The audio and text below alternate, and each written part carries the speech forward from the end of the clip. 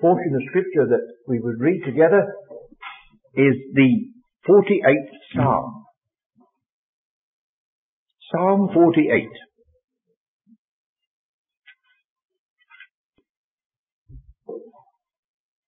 Great is the Lord, and greatly to be praised, in the city of our God, in the mountain of his holiness. Those of you who were at the meeting this morning, there's just one or two here, may remember that we had another psalm of the sons of Korah, and again it stressed the city. It brought before our minds Babylon and Tyre and other great cities of the earth, where they were boasting and say this man was born there. And then it turns to Zion and says, but when the Lord reckons up, he'll say that this man was born there. And here we have another psalm by these same writers. Great is the Lord, and greatly to be praised, in the city of our God, in the mountain of his holiness. Beautiful for situation. The joy of the whole earth is Mount Zion. On the sides of the north, the city of the great king. God is known in her palaces for a refuge. For though the kings were assembled, they passed by together. They saw it, and so they marvelled. They were troubled, and hasted away. Fear took hold upon them, and pain as of a woman in travail. Thou breakest the ships of Tarshish with an east wind. As we have heard, so have we seen in the city of the Lord of hosts, in the city of our God. God will establish it forever. Selah. We have thought of thy loving kindness, O God, in the midst of thy temple. According to thy name, O God, so is thy praise unto the ends of the earth. Thy right hand is full of righteousness. Let Mount Zion rejoice. Let the daughters of Judah be glad because of thy judgments. Walk about Zion, and go round about her. Tell the towers thereof. Mark ye well her bulwarks. Consider her palaces, that ye may tell it to the generation following. For this God is our God, for ever and ever. He will be our guide even unto death. There's a strange mixture of thoughts in that psalm, but there's a bubbling over enthusiasm for the position which this city will have in the outworking of God's purposes. And that will come up before us again presently when we're looking at the passage in the prophecy of Isaiah.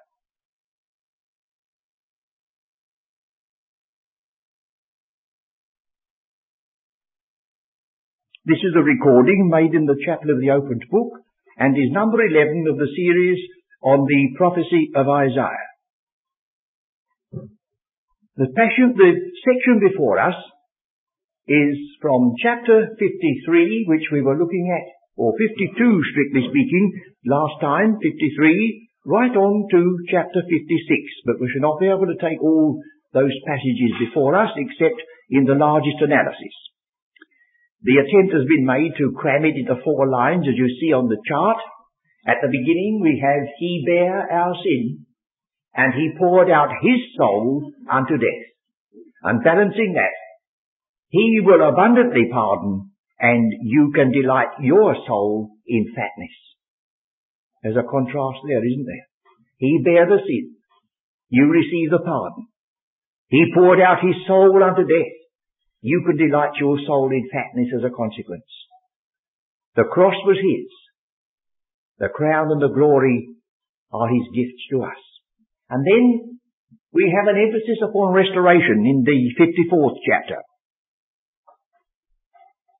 And there's a word that may have a deeper meaning yet as history unfolds itself in the last verse of chapter 54. No weapon that is formed against thee shall prosper. Well, that would be a comforting word in the days when they used bows and arrows, or when they developed the crossbow, or when they started using gunpowder and nearly blowing themselves to bits instead of an enemy. But today when we think of the science that's put into making weapons of destruction, it's making men's hearts fail for fear in looking after those things which are coming upon the earth. And here embedded in the book is a word, no weapon that is formed against thee shall prosper. I think, although that has particular reference to this people and their exceeding danger, it can be, I think, legitimately translated again into spiritual terms. For we have a complete armour of God, and if you were to examine the shield that God has given you once now and again, you would find a little inscription on that shield. It's got a guarantee with it. Guaranteed to quench all the incendiaries of the wicked one. That's fine, isn't it? So God has got this preparation for his people, whether on earth or whether in heaven.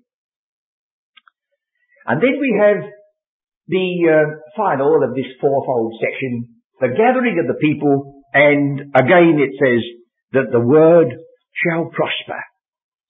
I think you'll find in the chapter 55, where it says, verse 11, so shall my word be that goeth forth out of my mouth. So, very much as the rain cometh down and the snow from heaven, so it shall not return unto me void, but it shall accomplish that which I please, and it shall prosper in the thing whereto I sent it. So we've got this emphasis upon prospering. It's also embedded in the 53rd chapter, when he shall see his seed, he shall prolong his days, and the pleasure of the Lord shall prosper in his hands. It's good to see there is a spiritual prosperity that is guaranteed in God's good time. That helps out in the days of shortness and adversity, as it's intended to be in the Scriptures. Well now, it so happens occasionally in our meetings that without the slightest preparation and attempt, a subject that we had in the Sunday morning is almost preparatory for the Sunday afternoon. I'm sure if I try to arrange it, it would never fit.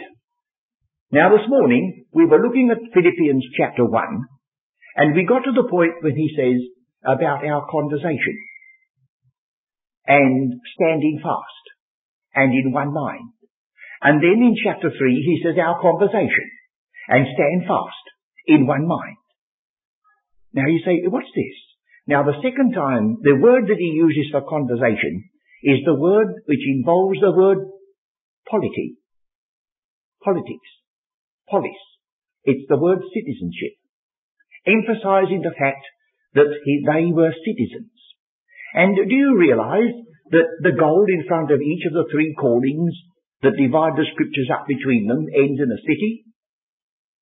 You have the earthly calling, and its goal is this city that we just read about in the Psalms, the Jerusalem on the earth, which is yet to be a centre from which will radiate to the ends of the earth light and truth, that the nations are going to come under an obligation to go up to that city 3 times a year, and there's going to be drastic treatment of those who refuse.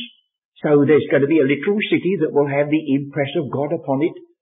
Jerusalem has had a checkered history, and many a time it's been denounced. In fact, this prophet Isaiah in the first chapter, he calls Jerusalem practically Sodom and Gomorrah by its relationship to God and its evil. But it's going to be restored.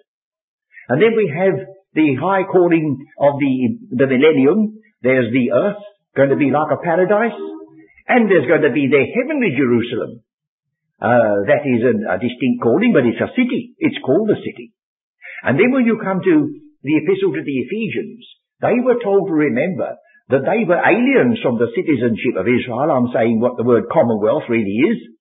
They were aliens from that citizenship. But it goes on in the same chapter to say they are fellow citizens of the saints and of the household of God. And so you see, there's an emphasis on the word city. And again, it's very unwise to ignore your enemy. You must never underestimate the wisdom or the power of an enemy, especially the one that we've got in the book. And the first city that we come across is built by Cain, and the second city, as far as my memory serves me, is the beginning of Babylon. The beginning of his kingdom was Babel. He built a city. So we'll give credit to the evil one that he knew that a city was a part of the scheme, and from that city would radiate not merely light and truth, but darkness and despair, as it has all over the earth. And in the book of the Revelation we get 2 cities. In fact, I think I've told you that I've called the book of the Revelation, among other titles, The Tale of 2 Cities. Not that Dickens wrote it and would have thought of it. But you get that great city which rules over the kings of the earth, great Babylon, which comes into the mind of God with regard to its day of judgment. And then that other city, which is so wonderfully described by John in the closing chapters. And this morning I lifted out from the scriptures the words of the apostle when he said he was a citizen of no mean city. And I suggested that if you were worried about your way of life and how to comport yourself and what Christian witness is, just put it this way. If you're a citizen of no mean city, well, don't you be a mean citizen and you won't be very far away from the truth. But whatever you do, don't make a list of rules for your fellows or for yourself and wander about reading those. Just see that your manner of life harmonizes as far as it's humanly possible by the grace of God with this city to which you're attached. And I think you won't go very, very far wrong. Well, now we must leave that and come back to the prophecy of Isaiah and concentrate our attention for a time on this other section, which is occupying chapter 54. Chapter 54. You will see that there is a call to sing. And if you run your eye down to the corresponding section at the end, there's a reference to the fact that this one who is called to sing, who is there barren, having no children, is now again called an afflicted one. And then in the second case, there's a reference to the tent, the tabernacle, the curtains, and the cords. And at the end of the same section, you have lay thy stones in fair colours, thy foundations and thy windows. So it starts as Israel's history starts, with a tent and a tabernacle, pilgrims, and it ends with a city. And you'll find that turning the page to anticipate a little, when you get further on in this prophecy of Isaiah, the very new heavens and the new earth are linked with the city, as they are in the book of the Revelation. That is chapter 65. It says, verse 17, For behold, I create new heavens and a new earth, and the former shall not to be remembered, nor come into mind. But, I'm not turning your attention away from the new heavens and the new earth for a moment, but, be ye glad and rejoice forever in that which I create. For behold, I create Jerusalem, a rejoicing, and her people a joy. And I will rejoice in Jerusalem and joy in my people, and the voice of weeping shall be no more heard in her, nor the voice of crying. So we've got the similar words used in the book of the Revelation in connection with a new heaven and a new earth. The city is there. A city on earth, a city in the heavens, and a citizenship where Christ is at the right hand of God. Well, then we get further down in the middle of this section. The relationship of God to this people was a bridal or a marriage relationship. And that comes out many, many times in the scriptures. A woman forsaken. And then, at the other end of that, a covenant of peace is made. The covenant of peace, meaning to say that the widowhood and the divorce position or whatever figures are used are now finished, and restoration has eventually taken place. You may look at that word in the chart under the letter E or F, a freshet of wrath. The word is rather a difficult word possibly to put into English, but in the chapter 54, where he speaks about the days of Noah, in verse 8, in a little wrath I hid my face from thee, but with everlasting kindness will I have mercy on thee. Then as the days of Noah, it looks as though the word indicates, I sent a terrific flood on the earth in the days of Noah. The way I've dealt with you can be described rather as a freshet, a comparatively small stream in relation to it. But I will remember this, that I also said at the end of the flood I would never again bring that upon the earth. And he says, never again will I do it to you, Israel. There's that sort of feeling in it. And so on. Well, now we'll look at the passage as it stands and get what lessons we may from it as time will permit. Chapter 54. One other thing perhaps might be worthwhile saying here. Some readers are a little bit puzzled because you read, say, a certain prophecy of Isaiah, then he gives a glowing statement about the glory that's coming. Then the next chapter he's calling them all the names you can think of because of their wickedness and their departure. And you say, I can't make quite a consistent story of this. Well, do you remember that we are told, and you might as well just freshen your memory, in the first verse of chapter 1, the vision of Isaiah, the son of Amos, which he saw concerning Judah and Jerusalem, in the days of Isaiah, Jotham, Ahaz, Hezekiah, kings of Judah. Well, that is at least 61 years in those days of the kings. It's like opening a book and reading the vision of some particular poet in the days of Victoria and Albert and George and Elizabeth. You see, it's covering a whole period. And this book wasn't written, or it didn't wait until the 61 years and then send it to a printer and have it printed. These were actually spoken prophecies, and they're recorded now in the book for all time. So that every now and again he had to denounce these people and then give them words of encouragement. If you look to see the way in which the very first chapters take this line, it may help you. Chapter 1. The Lord complains there that he says, I have nourished and brought up children, and have rebelled against me.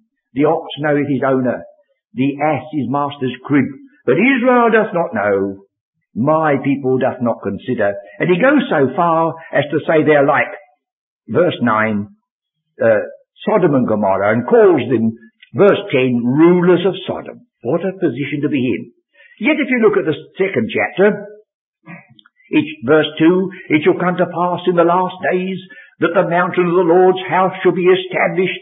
Oh, there's this, you see, there's blessing. Then after you're done with that, you've got another description of these people which is just as vile and wicked as before. So that I say, remember, that he's had to stand up during a period of 60 years and continually bring these people up against these things, warning them of their sins, and giving them the consolation of God's grace if they'll only turn to Him. And so we've got it here. Now there's a call after the great chapter 53 with its work of Christ on their account. Sing, O barren, that thou didst not bear. Break forth into singing and cry aloud, thou that didst not travail with child. For more are the children of the desolate than the children of the married wife, saith the Lord. This is one of those wonderful statements which you find written all over the Old Testament with regard to the Lord's relationship to Israel. He says that from one point of view, if they conformed to His will and followed His word, they would be a kingdom of priests, a peculiar treasure above all nations of the earth.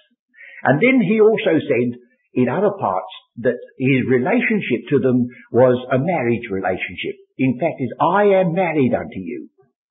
And their present position is as a woman who has been, in a measure, divorced and kept apart.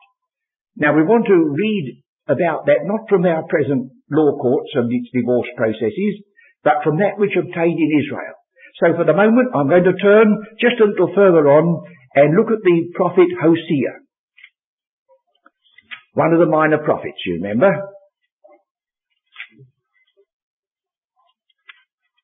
And in the third chapter, we have these words. Hosea is the first of the minor prophets after Daniel. Chapter 3. Then said the Lord unto me. This is the prophet being addressed by God. And do remember that a prophet in these days had no sinecure of a job. They didn't really have to speak words, but some of them had to do some extraordinary things. One of them had to lie on his side and how many days to demonstrate something. And all that, well, this man's family life is being intruded into by God. He's told, Then said the Lord unto me, Go yet, love a woman beloved of a friend, yet an adulteress. Fancy telling about anybody who was a prophet of the Lord to do such a thing. according to the love of the Lord toward the children of Israel, you see. This Hosea was going to enter in a little bit in his own private life, what God says has happened in connection with this great relationship of this people and myself. So I bought her to me for 15 pieces of silver and for an omer of barley and a half omer of barley. And I said unto her, thou shalt abide for me many days. Now apparently this was a part of the law, that when a woman was taken in that position, before ever she could be restored again, there was a period of segregation, a waiting period. Thou shalt abide for me many days. Thou shalt not play the harlot. Thou shalt not be for another man. So will I also be for thee. And what Hosea had to say to this woman, God said to Israel.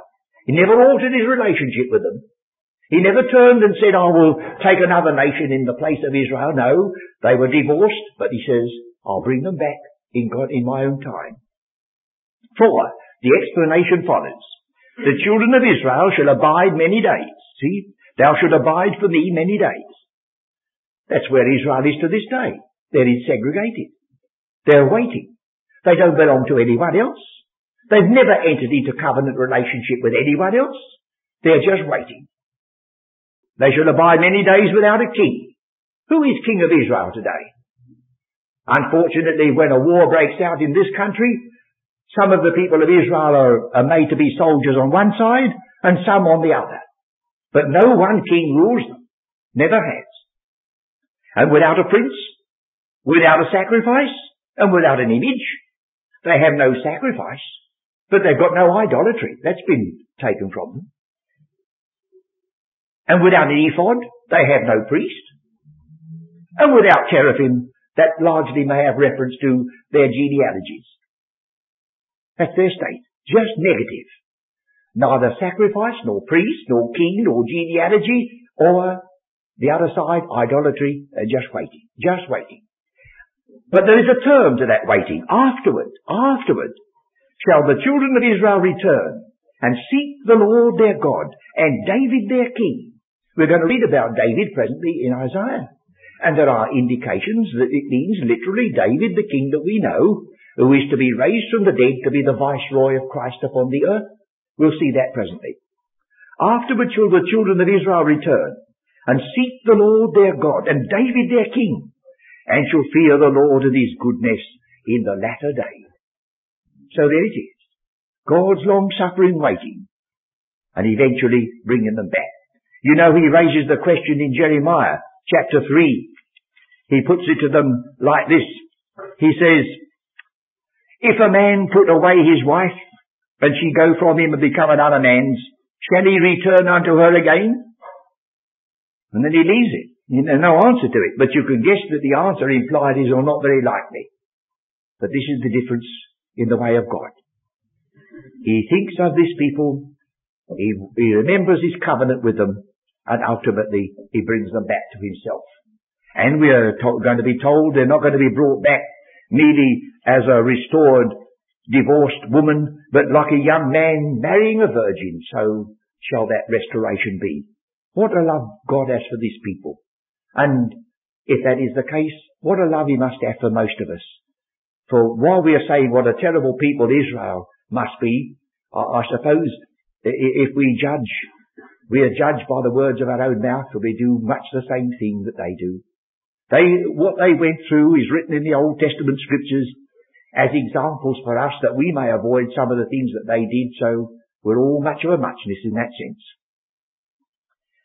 So we've got to this point, not very far, have we? Then in verse 2, enlarge the place of thy tent. And my papyrus here is so broken I can't read the passage. And what does it? Stretch forth the curtains of thine habitation. Spare not. Lengthen thy cords and strengthen thy stakes.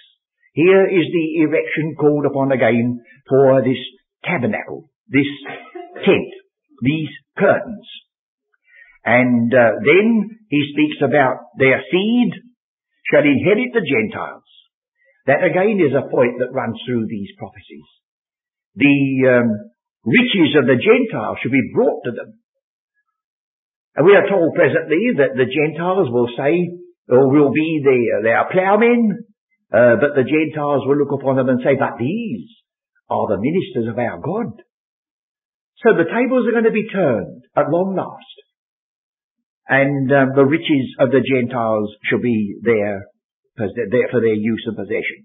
Thy seed shall inherit the Gentiles and make the desolate cities to be inhabited.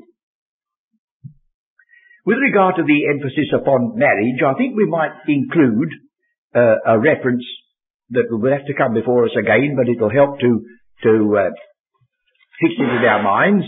Chapter 61.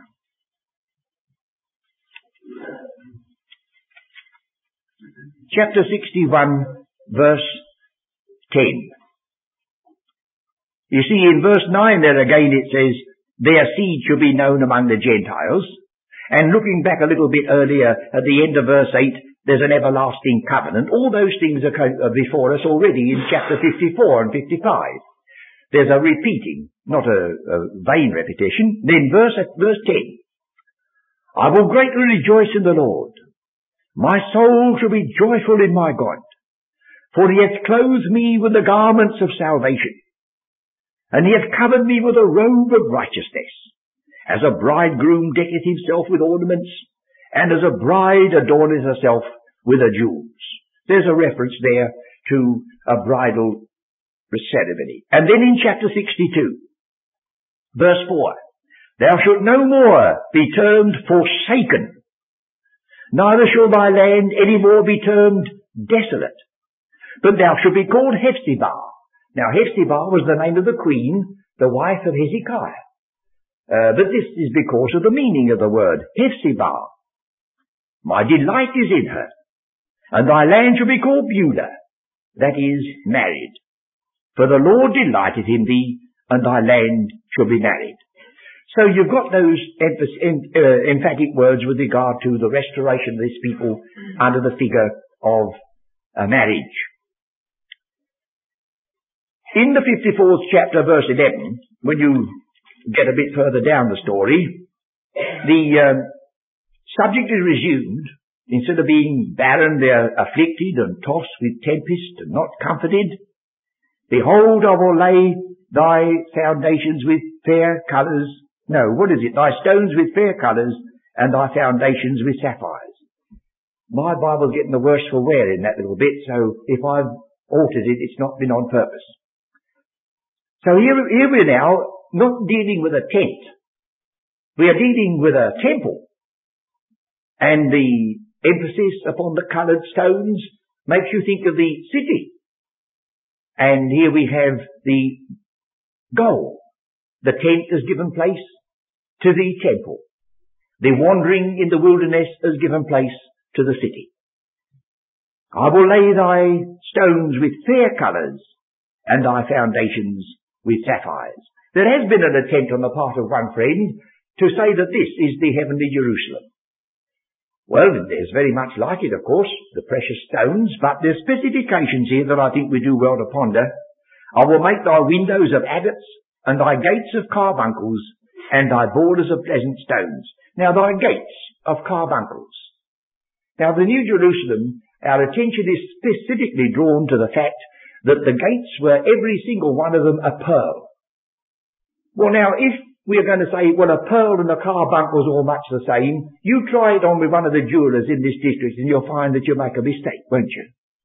You see, because there's this emphasis upon the stones and the colours, it doesn't make them the same thing. There's the city on the earth, a jewel of a city, and the city in the heavens. And so beautiful for situation is Mount Zion, the joy of the whole earth. That's Mount Zion. That's on the earth. Just the same, the city of our God also will be lovely beyond dreams. Then let's notice a few references to the emphasis upon the forsaking of this people. I'll come back to chapter 54, and it says in verse 4, Fear not, for thou shalt not be ashamed, neither be thou confounded, for thou shalt not be put to shame, for thou shalt forget the shame of thy youth, And thou shalt not remember the reproach of thy widowhood any more. The word widowhood is rather a wide term because in the ordinary way it refers to a death.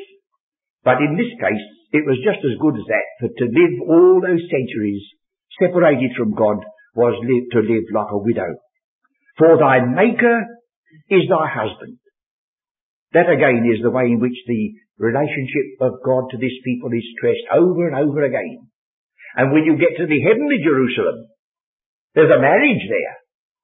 When you have the heavenly Jerusalem described in the book of the Revelation, it's associated with the marriage of the Lamb is come and a wife has made herself ready. And so we have both in the heavens itself and on the earth this relationship. I can't help but believe that in spite of the fact that so many marriages seem to go astray, and they can be scoffed at, or they can be ridiculed, or they can be spoiled, that God intended at the beginning, when he brought Eve to Adam, to represent not only the glory that was to be the people of Israel, and the glory that was to be the overcomers in their relationship as bride to the bridegroom, but I think he intended that every one of us, if we only could enter into the marriage relationship in the same spirit, it would be a very blessed thing on earth. I always remember when I was speaking about something on this about 50 years ago, an elderly man whose marriage had been a sore business. He said, how can this young man talking? He doesn't know. Well, after 50 years, I say the same thing, friends.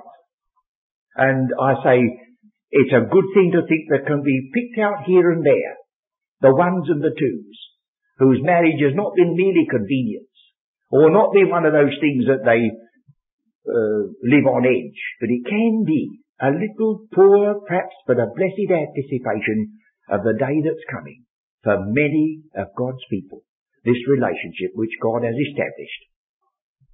So he says, thy Maker is thine husband, the Lord of hosts is his name, and thy Redeemer, the Holy One of Israel, the God of the whole earth shall be called. What titles this husband's got? And if a wife is associated with her husband in his titles and his dignity, here's this nation, the Creator, the Lord of the whole earth, the Holy One of Israel. For the Lord hath called thee as a woman forsaken, and grieved in spirit, and a wife of youth, when thou wast refused, saith the Lord. You notice that this, in chapter 6, verse 12, when it speaks about the restoration after a period. Let's look at chapter 6, verse 12 for a moment. And the Lord hath removed men far away, and there be a great forsaking in the midst of the land. That's where it starts, this forsaking, because they had turned their back on God. And now at last, comfort ye, my people. Seek ye the Lord while he may be found, and the tables are turned, and we find them restored. Then another feature which I think is useful for us. When it says, when thou wast refused, is a word that is used in the day when the Lord said to Samuel, he said, look, Samuel, they haven't refused you. They've rejected me. This word, you see, this is what Israel did. Just as Israel or Saul turned away from God, so he said, you have been treated in the same way, but that's being cancelled out. Then it says, for a small moment have I forsaken thee. A small moment. 26. Isaiah 26 verse 20. There may be just a word there that will fit this. 26:20.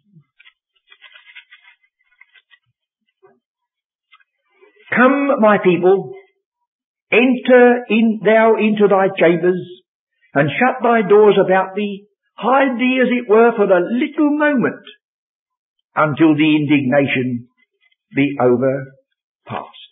A little moment. And yet, we have to remember that at least from the days when Christ visited them as their Messiah, and they knew not the day of their visitation, until the present time, it's 1900 years, when they've been separated, like Hosea said they would be, without a king and without a prince and without a priest and without a sacrifice. And yet God says, for a little moment, and of course that bears upon us too. You remember how the apostle said, our light affliction, which is but for a moment. And that man who said that had had a tremendous amount of affliction, hadn't he? He said, I die daily, beaten in synagogues and scourged by Romans and shipwrecks and fastings and whatnot. Yet, he said, our light affliction, which is but for a moment, worketh for us a far more exceeding eternal weight of glory, but there's just one provision, isn't there? While we look not at the things which are seen. It all depends upon the direction of your look. If you see him that is invisible, you'll endure. If you look around you and see all the things going to pieces, you'll collapse. And so we have here a little statement here, that from God's point of view, it's for a little moment. From Israel's point of view, a long drawn out agony of centuries. So it depends on the point of view to a large extent. And the more we get God's point of view, the more we shall be able to endure. In a little wrath, it says, for a small moment have I forsaken thee, but with great mercies will I gather thee. So the gathering of Israel back again is when the great mercies begin. Now there are some of God's people, and they're very fine Christian people. I know a few. They believe the word of God to be true. They believe the personal work of Christ, his great atoning work. But they've come to the conclusion that the people of Israel as a people have no future. That it's all transferred spiritually to the church. And if a Jew believes today, well, he believes the same as a Gentile, and that's the end of it. How they can take those passages of Scripture where God calls, he says, if these things can pass heaven and earth, then will I forget this people. Or the words that we get in Romans the 11th chapter, when it faces the fact that this very people are enemies because of the gospel, but beloved because of the fathers, for the gifts and calling of God are without repentance. It doesn't seem to me possible that God can use those words and then make an oath and swear to Abraham, and then it suddenly turns out to be a church like you and I can belong to instead of the working out of God's purpose. That doesn't seem to be resident here. So, for a small moment have I forsaken thee, but with great mercies will I gather thee. What a gathering that will be, won't it? In a little wrath, I hid my face from thee for a moment. Look how God's belittling it. And yet, of course, it was terrible. But with everlasting kindness. And you see, this has to do with the everlasting covenant that is going to be mentioned in the context. With everlasting kindness will I have mercy on thee, saith the Lord thy Redeemer. So he's the Lord who is their Creator. He's their Maker. And he is their Redeemer. For this is as the waters of Noah unto thee. For as I have sworn, it doesn't mean to say I'm going to send a deluge upon you, but I'm going to do what I said with regard to the days of Noah. I sent that flood and blotted out those people. But I also took an oath. I swore that never again would I destroy the earth with waters like in the days of the flood. So have I sworn that I will not be wroth with thee, nor rebuke thee. For the mountains shall depart, and the hills be removed, but my kindness shall not depart from thee. Now notice the word kindness. It's a word that sometimes we let slip. When we think about the future, it's dazzling glory, isn't it? And it's right to think of it. It's beyond our estimation. Eye hath not seen or ear heard, neither has it into the heart of men the things that God hath prepared. But right in the very passage in Ephesians, when we're looking to that glorious day, It says, I think perhaps we'll get it so that I don't misquote it, Ephesians chapter 2,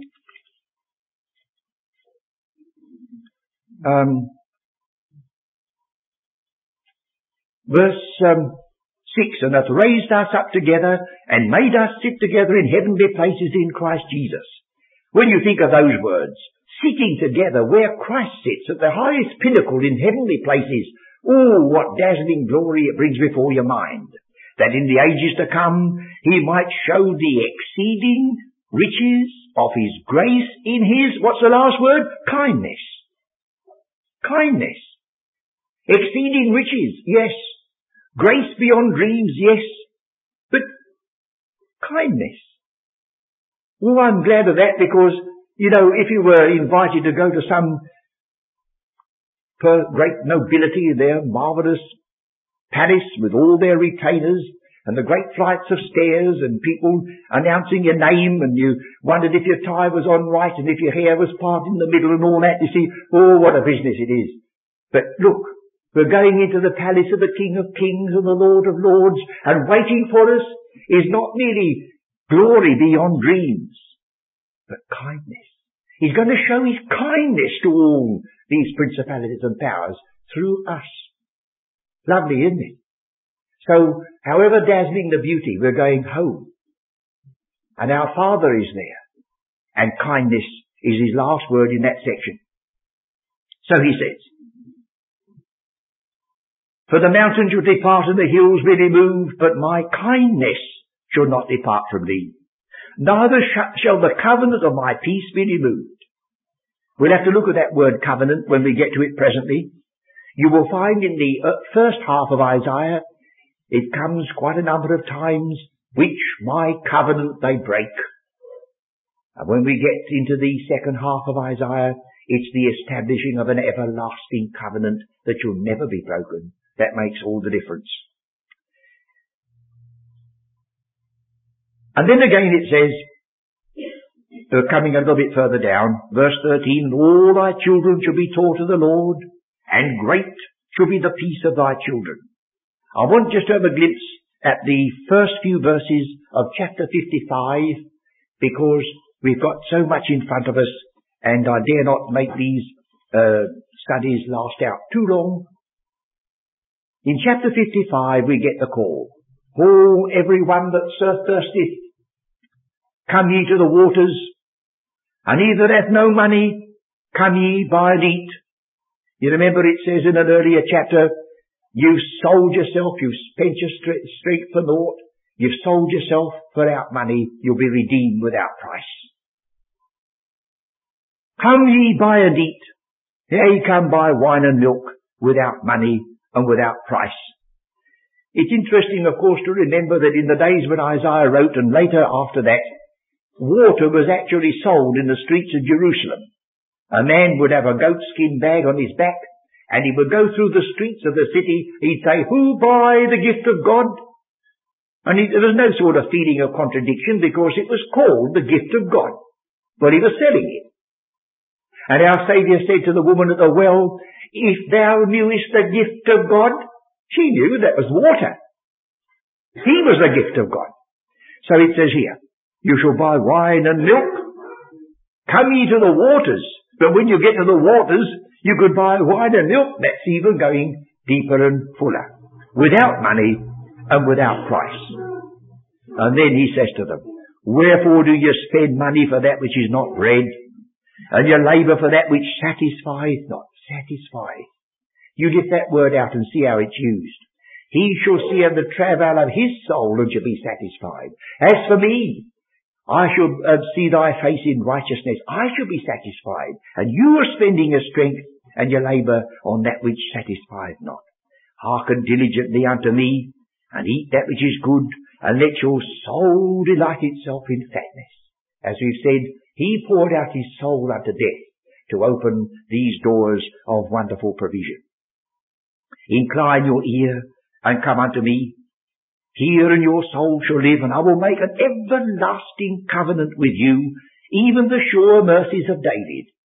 Now the sure mercies of David are picked up by the apostles in the Acts of the Apostles and declared to be they're connected with resurrection. When Christ was raised from the dead, that was fulfilling the sure mercies of David. So you see, these blessings that Israel are to enjoy are not going to be just in the flesh as we understand it, but they will now have relationship to that which is to do with the risen life. And there I think we'll leave it for the time being. We must pick up our study and thread our way through the remaining chapters in the next few opportunities we have, and then we shall have to say, instead of saying, well, that's the end of Isaiah, we shall all say, well, that's just the beginning. Now you go back yourselves and you go through chapter after chapter, verse after verse, and there's no plumbing these depths or scaling these heights.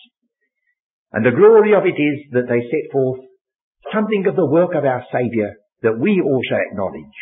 We're not Israel, we're not in the same covenant relationship, there's no marriage relationship between the Lord and ourselves, but just as surely as He's the head of the body of the church, just as surely there is a citizenship in connection with His calling, and just as surely there are these mercies that are unbreakable and at long last will be focused on that homely, lovely word, kindness. Let us take these thoughts with us as we go on our homeward journey, and may they be a comfort to us as they were intended to be a comfort to this people in the days when Isaiah uttered them, and as we are reading them at this present moment.